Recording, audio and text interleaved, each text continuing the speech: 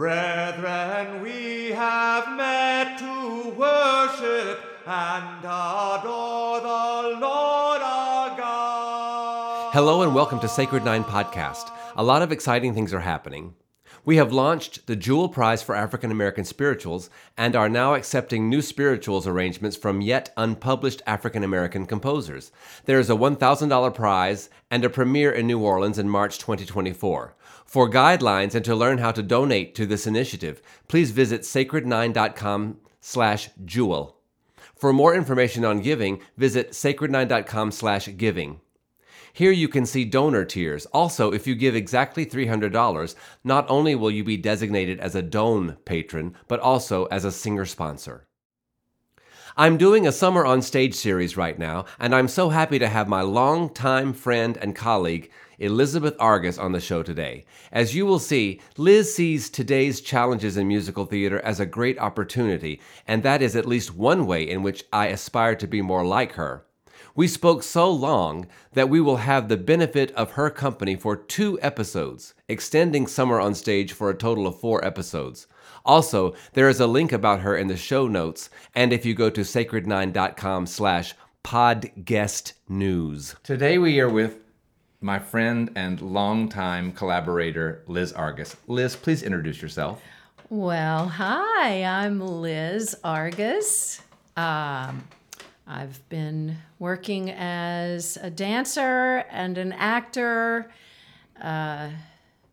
teacher, choreographer, director, for, I guess, actively working at this about 35 years, mostly in the New Orleans market. Did a little bit of work in the DC area, but New Orleans is basically my artistic home. Yes. And for the listener, you might not know Liz, but she is truly one of the finest actors. I mean, I would put her up against an actor that you see in the movies or on in the New York stage. She's over here shaking her head because she's modest. That's just how she is. Y'all can't see me blushing. Yeah.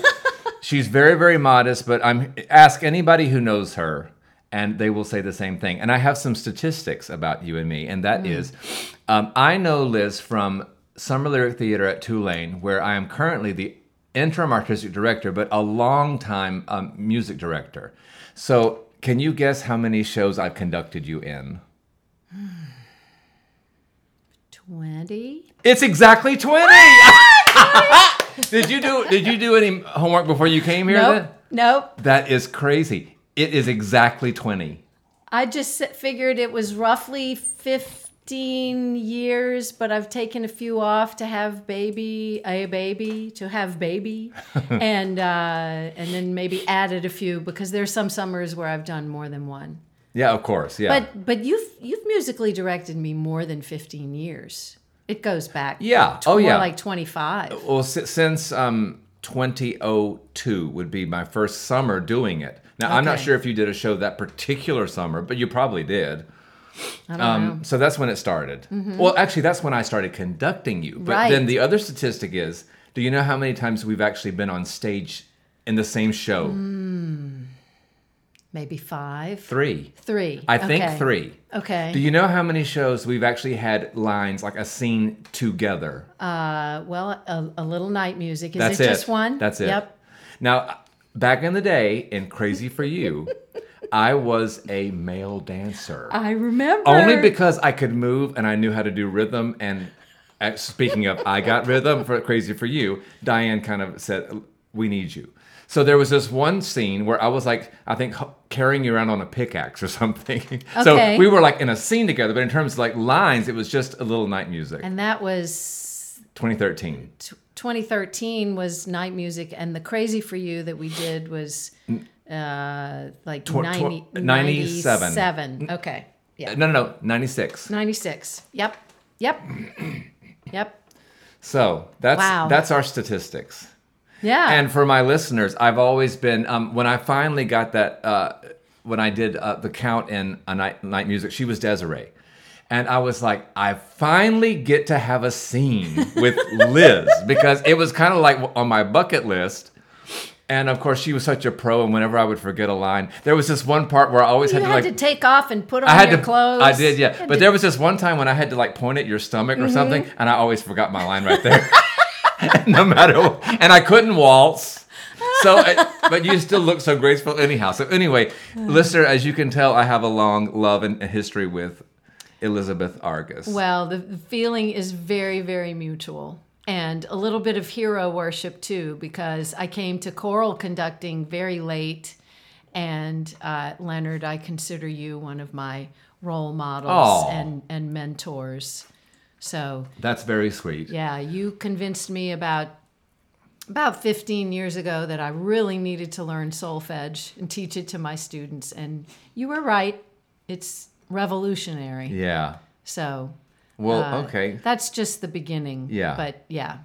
Absolutely. Incredible admiration. Well, of course, the same here. And we've had so many deep conversations about so many things, about the arts and about music, and as you know, Sacred Nine Project is kind of centered around what are some of the problematic aspects of our music history in this country, and what do we do about it? You know, it all started when I stumbled across Southern Harmony from 1835 online. You know, you can find everything online virtually now, and I found what I was looking for. I was looking for the old tune "Holy Manna," or as I knew it as a child, "Brethren, we have met to worship." And I started looking around, and I found "Amazing Grace," "Wondrous Love," and then I started finding these hymns that have fallen out of use. But that are really racist. I mean, people used to sing racism like in verse, like meter and rhyme. And I was just so blown away by it. And some experts I've talked to since on this podcast, independent of me, without me prompting them, I had already written kind of an essay about how it's a kind of the same thing as removing Confederate monuments. How these hymns have fallen out of use, and then this collection though is still kind of the museum that we can go and we can learn about them. And 3 of my 6 experts on the first series of things I did, they all said, this reminds me of the Confederate monuments. And I'm like, wow, interesting. So full disclosure, audience, and everybody who's listening, you might remember that my first, I guess, 4 episodes were like multi-dimensional, music examples, interviews, a lot of stuff. And then the market just wouldn't bear it anymore because I don't even get a break during the summer. So the summer has been interviews with people that I really respect in the business. But actually, some of my favorite podcasts are just people talking to each other. And maybe I'll go back to the other sort of highly produced thing. In fact, I might, because I was talking to a colleague who said he really enjoyed the first few episodes. And it kind of gave me a boost to kind of like, okay, maybe I can just carve out more time to do it in the future. In any case, we're going to talk about, in the summer, we're talking about musical theater. We talked to Diane Lala last week and then another colleague of mine in the episode before. So my first question is, it's some of the same questions as last episode, but we'll get different perspectives from Liz. I'm going to say Mikado, for example, is a show that is just kind of over. Even if you had all Japanese actors, it's like Japanese through the lens of an old white English guy, you know. So I don't see that as having any kind of life at all. Yeah, and I'm not Japanese. I'm white. Yes. But it's hard for me to imagine why any self-respecting Japanese cast would want to do that. Right. For our audience, Leonard and I both live in New Orleans, and there's a Mardi Gras parade here, the Zulu Carnival organization here, which was founded by Black New Orleanians who decided to take on the insulting imagery of blackface minstrelsy, turn it on its head, and claim it as their way of just telling the white power structure what they can do. And I won't say much more because I'm not Black and I don't belong to Zulu, but I have some former students whose families do, and we've talked about it. And, I think in that narrow experience, they have the right to do whatever they want to do with that imagery, with those racial stereotypes, because those stereotypes are used against them to corral them into a neat little box so that they can be controlled. And so let's go back to Mikado. I would say if there's a Japanese American group of performers who decide they would like to work on Mikado and make it work for them and for the Japanese American community, I would be thrilled to see what they could come up with. And this is something else I've been thinking about, is that, I don't know if Gilbert and Sullivan, if their canon is still governed by heirs or publishing restrictions, performance restrictions. So if it's in the public domain, I think it is, yes. Then we can do whatever we want with it. Right. So some of the problems that we're going to talk about today have to do with shows that are not in the public domain. American musical theater is barely 100 years old.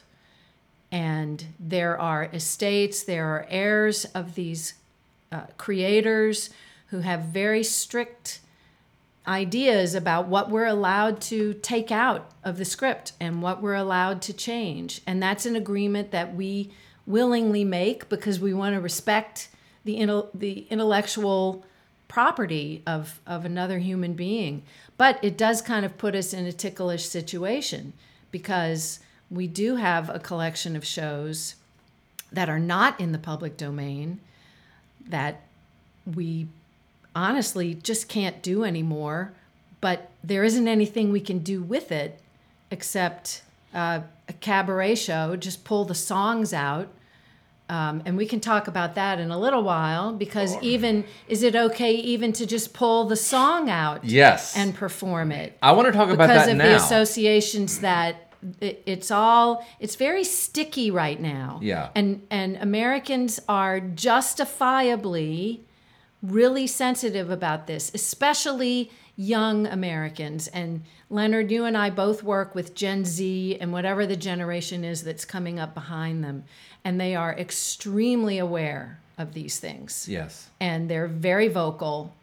And I love it. Yeah. My generation was so apathetic. I love working with a generation who cares about trying to figure out what's wrong and what needs to be fixed. Yes. And this issue that I know you just alluded to, I had it kind of further down in our agenda, for lack of a better word. But since you had just mentioned that Mardi Gras thing and blackface minstrelsy, it's a perfect time to talk about it right now. Mm-hmm. And so my listeners already know it's a question that I've already asked twice and I'll keep asking it because it's just I need to keep exploring it and find out what people think about it. But on my last Sacred Nine concert, I was going to do this. I like to do funny things with hymns. So I was going to do, it was a whole concert of all old gospel hymns. Everything I do is in the public domain. And I was going to do a tenor, bass piece, arrange There Shall Be Showers of Blessing. Do you know that song? No. There shall be showers of blessing. It's just an old gospel Baptist hymn. Mm-hmm. It's my childhood. The song of my people. Right. And I just thought, what if I paired that with April Showers? April Showers. And I even worked on how to kind of make them almost partner songs together. And then I stopped dead in my tracks. And I thought, now, if memory serves, this is an Al Jolson standard. Mm-hmm. And it is, of course, from a Bombo, I think, from 1921. And he sings it in blackface. Of course, the song itself is just a lovely universal song about hope and looking on the bright side of things. Right. So my question is, even though Stephen Foster did not write this song, I know that, as I'm looking ahead to 2026, when Stephen Foster will turn 200 years old. What are we going to do? What are we going to do with him? Because... Oh my gosh, I just had a flash. I just remembered it. Yes. Yeah. Okay, I wanted to right first say that, Stephen Foster, by any objective measure, was a genius songwriter. One of the best songwriters we've ever had. Beautiful dreamer. I mean, and I want to celebrate his music. But unlike some of the other more quote-unquote mild minstrel composers, he wrote some really egregious stuff. Yeah. Like the second verse of Oh Susanna is just unthinkable. So what do we do with Stephen Foster in 2026? So tell me about your flash. Well, so I had two. One is I remember a concert that we did in Dixon Hall way back in like 1988. And we did a whole show. It was called 19th Century Genteel Parlor Music. We were all white performers. It was Confederate nostalgia from beginning to end. That was the whole concert. And it was 1988. I don't think there was any black or brown person who was associated with this production at all. Yeah. We were, I want to say innocently, but I say that, with lots of asterisks around it. Yeah. Because white Americans talk about how we innocently did this. Maybe innocent is not really the best word. Ignorantly is maybe a better word. Just a lack of awareness. Absolutely. And now I think about that concert and I think there's no way that would fly. And I think this is the central conflict that I deal with, and I know you deal with, Leonard, and a lot of people in our industry are dealing with right now. At what point are we willing to say it's worth the cultural loss not to continue to inflict harm on our fellow Americans? Yeah. Because it's ultimately about harm. It is about harm. What harms another human being? Do we want to continue to inflict harm? Yeah. And it's hard. It's you mentioned April Showers. A couple of years ago when I was still conducting a high school choir, right before I left, every high school choral director in every online group I belonged to said we can't sing Jingle Bells anymore for the same reason. Because that's a song that comes out of blackface minstrelsy. See, I didn't even know that. Right. I did not even know that. I mean, and so if we really investigated how many American songs come out of blackface minstrelsy, I think there would be a crisis. Maybe we need to have this crisis. I mean, sometimes a crisis should not be avoided because it's a necessary way to heal from a sickness and to move on. Yeah. And then you talk about blackface minstrelsy and some of the physical. So I started as a dancer, and so I'm very aware of movement on stage. And there are physical, I'll just say memes. They're like musical theater memes that have been a part of our stock in trade for 100 years. And a lot of these movements come from blackface minstrelsy. The sideways, if y'all could see me, it's like turning your downstage shoulder down to the audience and with jazz hands and like shaking your upstage hand like that, doing tambourine hands, things that imitate tambourines. Just having a tambourine Banjos. on stage. Yeah. the whole mammy, like the mammy slide on one knee. It's an iconic image, and people in musical theater, musical theater is, on the one hand, a very sophisticated art form, but on the other hand, it's also a lot like commedia dell'arte. We've got stock characters that we return to again and again, and we have stock gestures that audiences recognize, and they're just laden with cultural meaning. Yes. And humor. So, I mean, we were taught, I think last summer, you and Diane, who was with you last time. Yes. We were talking about humor. We were talking about jokes. Yeah. Like, I'm not Jewish, I don't think, but I use Yiddish terminology and exclamations all the time, because in this business, we use Yiddish language left and right. Yes. Do I have the right to do that anymore? That's a good question. But, oh my gosh, I would be lost if I couldn't say I was schwitzing. What would I do? It certainly wouldn't be funny. But do I want to make a joke at the expense of Jewish Americans? It used to be that we all did this. We were all kind of in it together. Yeah. And now things have kind of been upended. And so there is a sense, even though I don't agree with their point of view, I have sympathy for white Americans who are feeling lost right now. What you just said reminded me of my quest with spirituals that is still ongoing. And, there was a time when I started this quest around, I guess, maybe the very end of 2019, or the very beginning of 2020, right as the pandemic was hitting. I was going to be singing in church Elijah Rock by Moses Hogan. Mm-hmm. And one of my choir members in church said, I'm just not going to come that Sunday. And, I had already stopped doing spirituals at Tulane for a decade because I just didn't want to go there, because it's a predominantly white chorus. And of course I'm white. And then when it started to happen in church choir, because church choirs have always been kind of given a sort of a pass because you can at least link the spiritual to the liturgy of whatever is happening that day. It's not just a random, hey, let's do a spiritual, guys. Wouldn't that be fun and cool? It's something that's integrated into the service.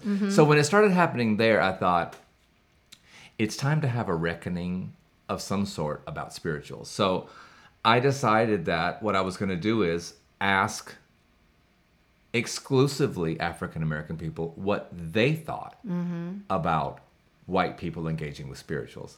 And actually, that article is about to come out in January. Oh, cool! At the Journal of Singing with Nats. But of course, there are African Americans who don't want white singing spirituals. Some of them don't want anybody singing spirituals because that is a sign of a very dark part in our history. It's over. We don't want to hear that music anymore. I don't think a lot of African Americans feel that way, but some do. But most of the people that I interviewed or read articles from felt that they welcomed it as long as we contextualize the spiritual in the right way. We don't use it as our big finish.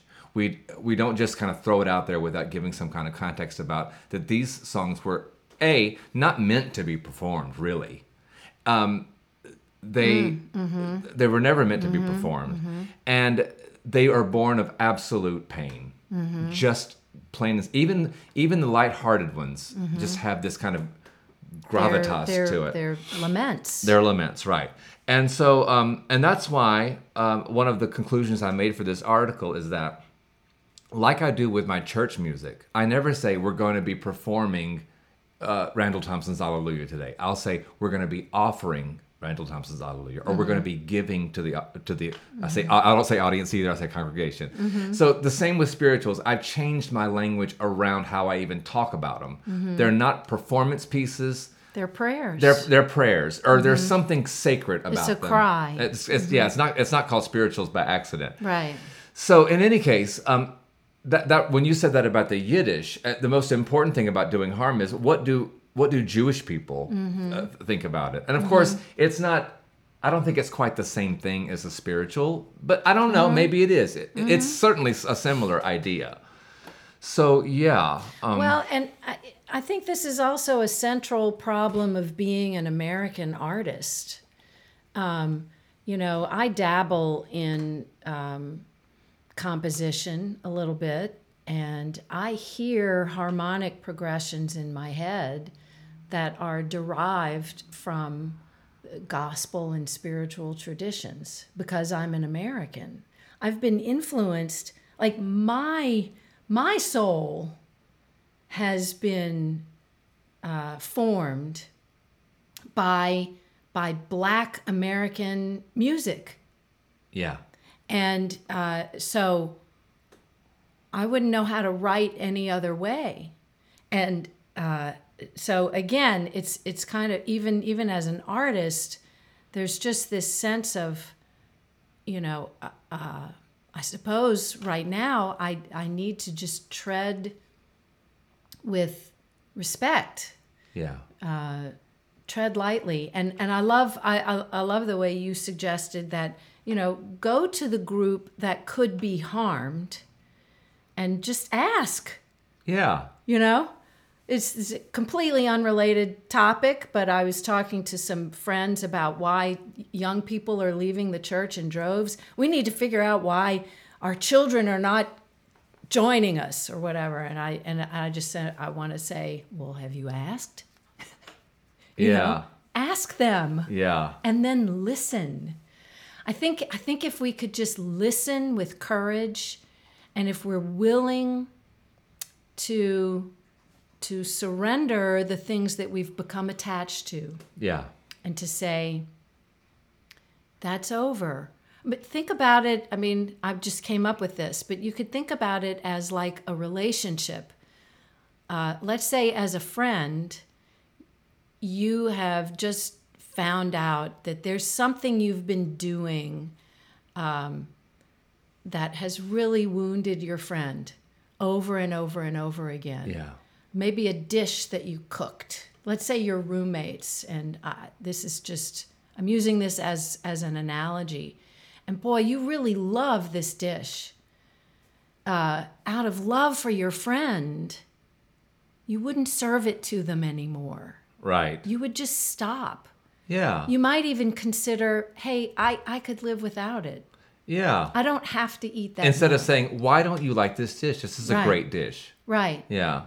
But to just say, I love you, and so I want to heal what's been wounded. Yeah. If as a society we could get there. Yeah. To just get to that point. Yeah. And to listen with love and generosity. It's we could do anything. We could accomplish anything. And Absolutely. I think a new art form would begin to grow out of that. But right now that's not where we are. That's not where we are. And there's a lot of hurt feelings running around. Yes. And you and I navigate this because we work with college students, and we're working in this business. Right. And I want to take a detour, but not a detour really. What is your favorite musical theater song? I know what you've said in the past is your favorite song. Like that I just love to sing? Yes. Oh my gosh. We've already mentioned it today before we started the podcast. Oh, Cockeyed Optimist. Yes. So to my audience, this is one of her favorite songs to sing. She's said it for years. And it's just it's so in line with her own personality. No, because before we pushed record to start this podcast, we had a mini conversation about what we might be talking about today. And she was talking about, well, I'll let you say it in your own words. You were saying something about spearhead. Can you remember what you were saying there? Oh, that so this whole country is has been grappling with issues specifically about sexism and the rights of women, patriarchy, and that whole arena of life, and also racism and the history of racism and the systemic systems that really have to be recreated. There are other art forms and other pursuits that I feel like are kind of skating along and not really changing a whole lot.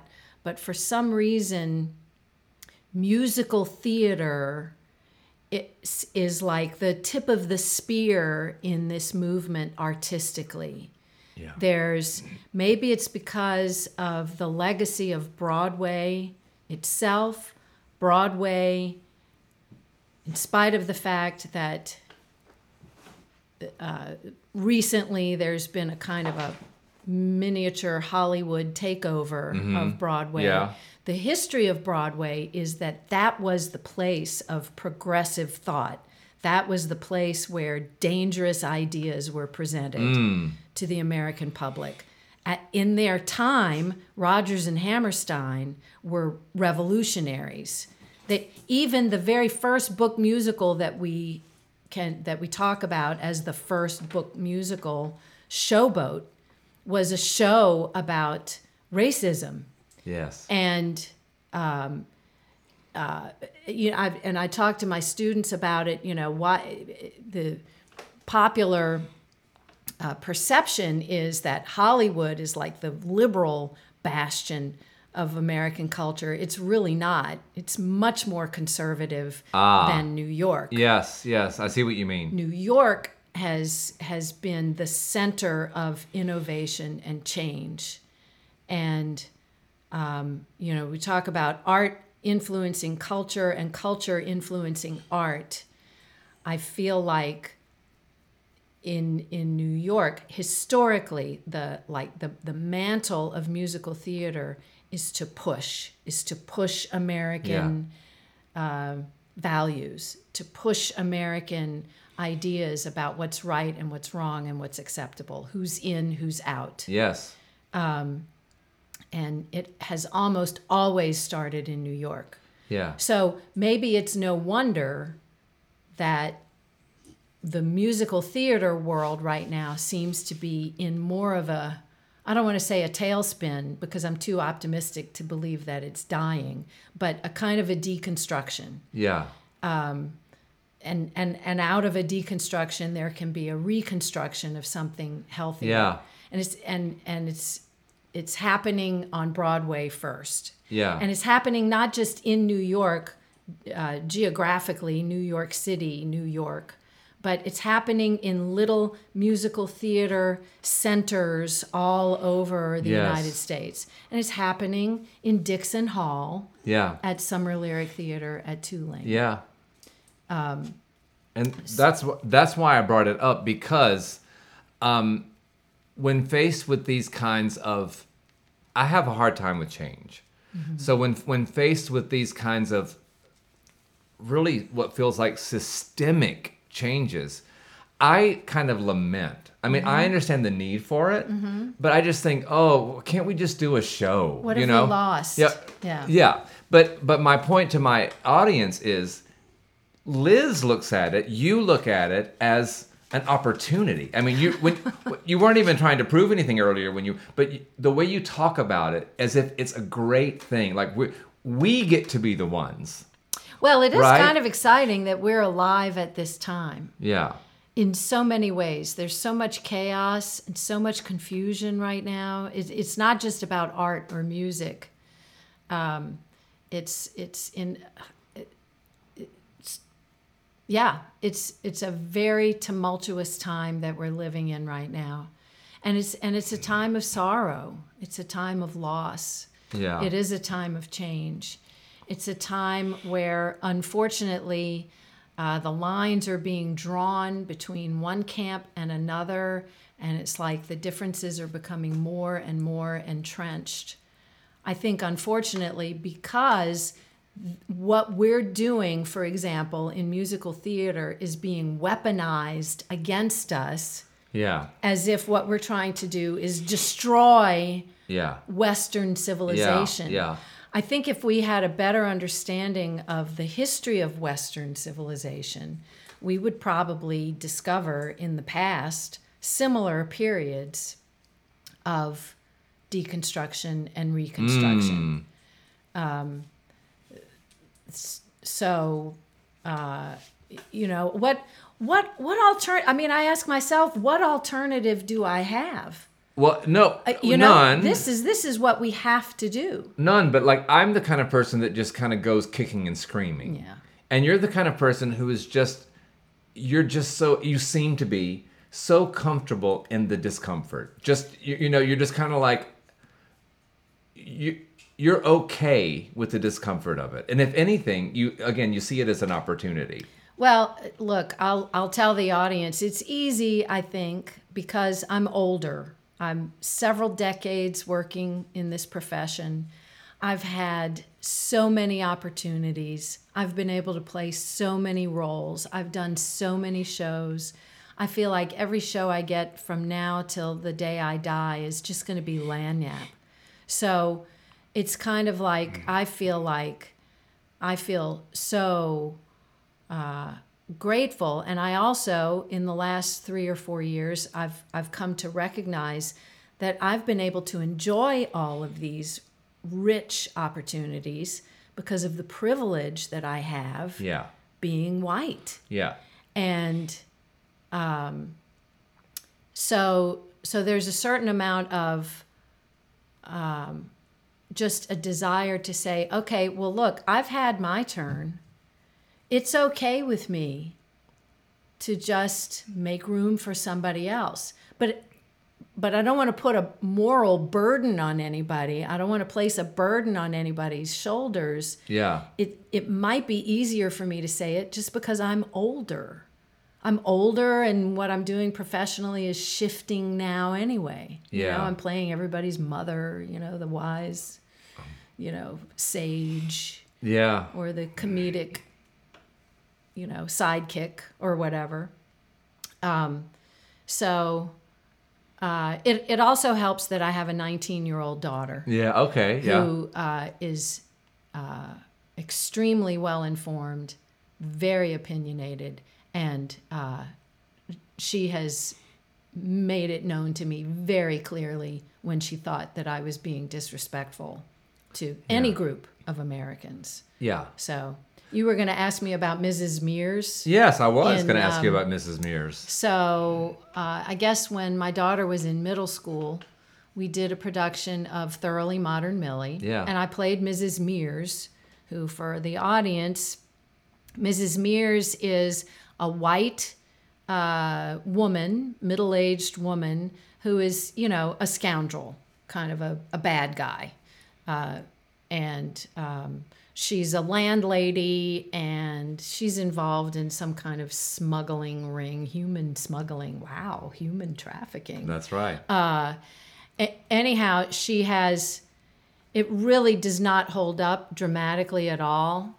But she has this cover, like this persona that she wears, which is that she's a Chinese woman named Mrs. Mears.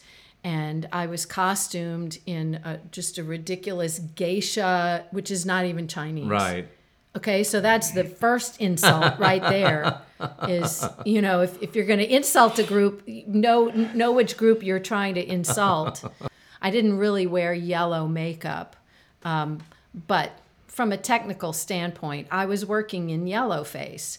And actually, Right. to make things... Now, when the show was written, I think the writers were trying to actually make a statement about yellowface, because there was a number I did with my two assistants that was just a ripoff of Al Jolson. We literally Mammy. sang Mammy. We sang Mammy.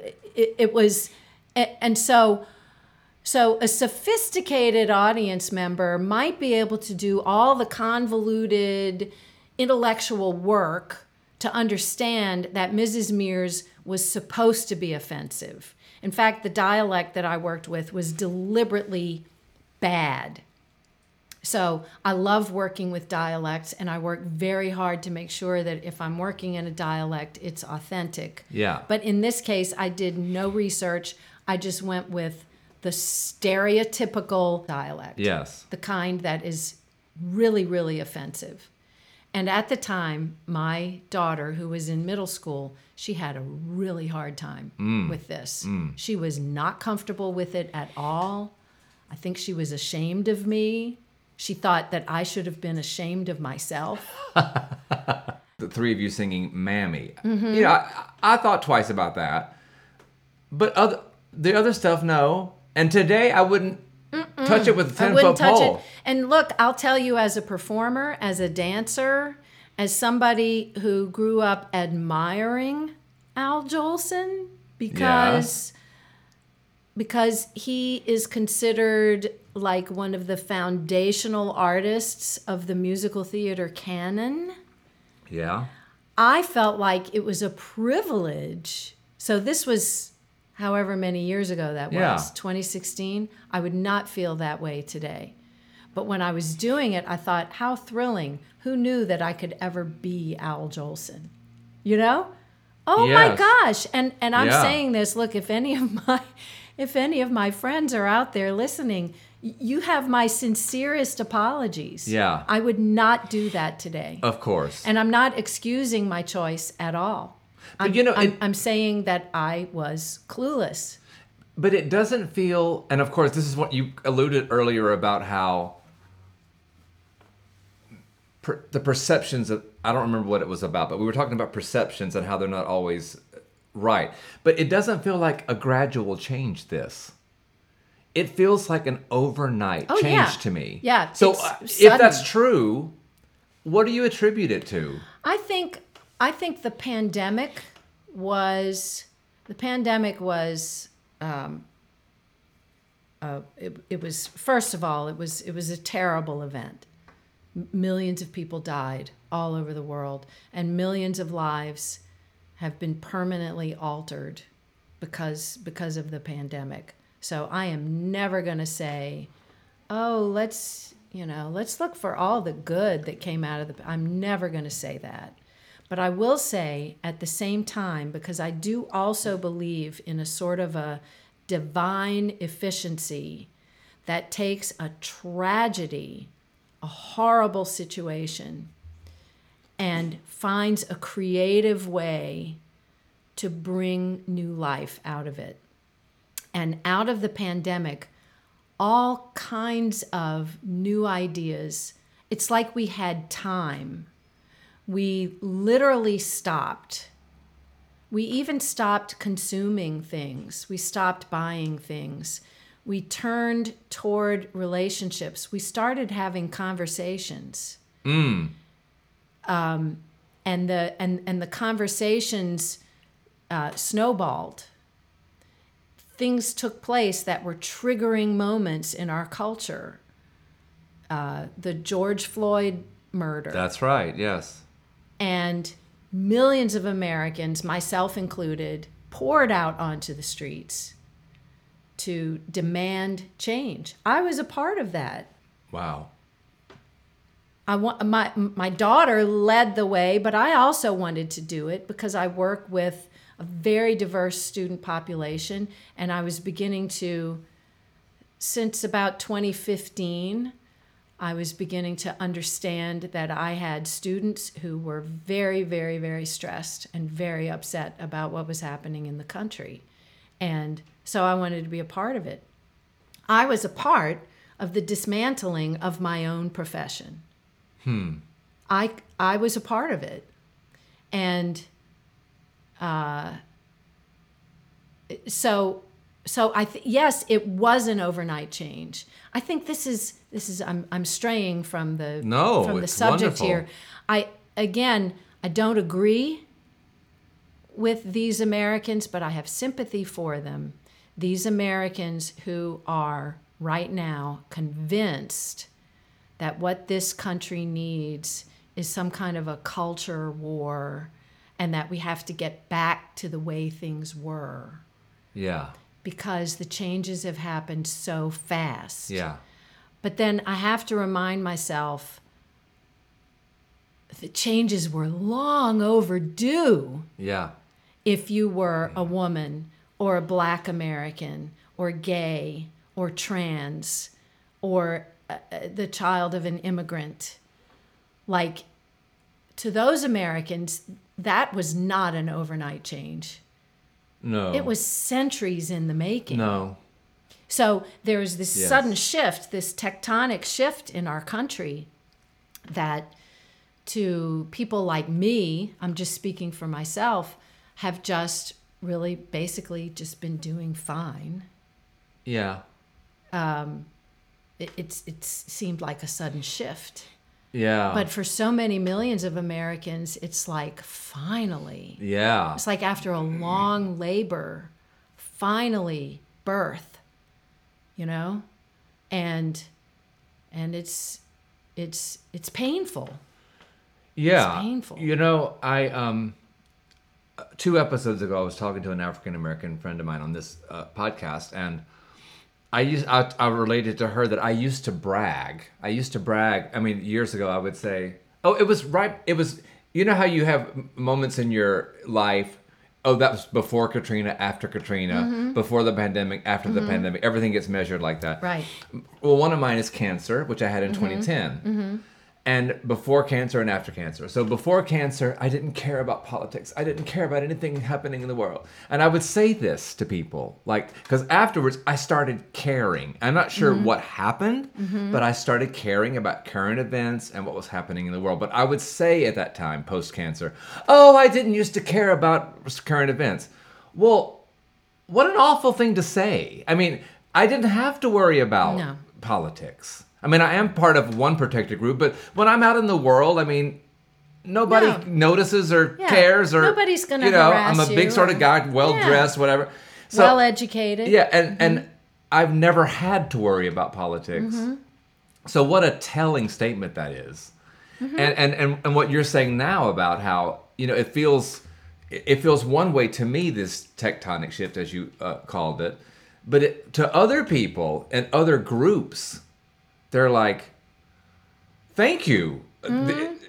What took you so long? Yeah. And not that we've arrived, but I'm saying Right. like the things seem to really be, you know, making a turn.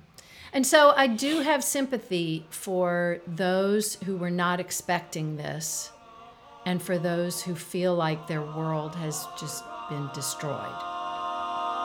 Again, I don't agree that the solution is to go backwards. With sweet manna all around. I am beginning a long-term personal exploration around American patriotism that will definitely result in a musical presentation at some point. Although it is not uploaded yet, please take the time to take the survey and to tell all your friends and family about it. My goal is to have all kinds of demographics represented. When it does emerge, the URL will be sacred9.com/patriotic.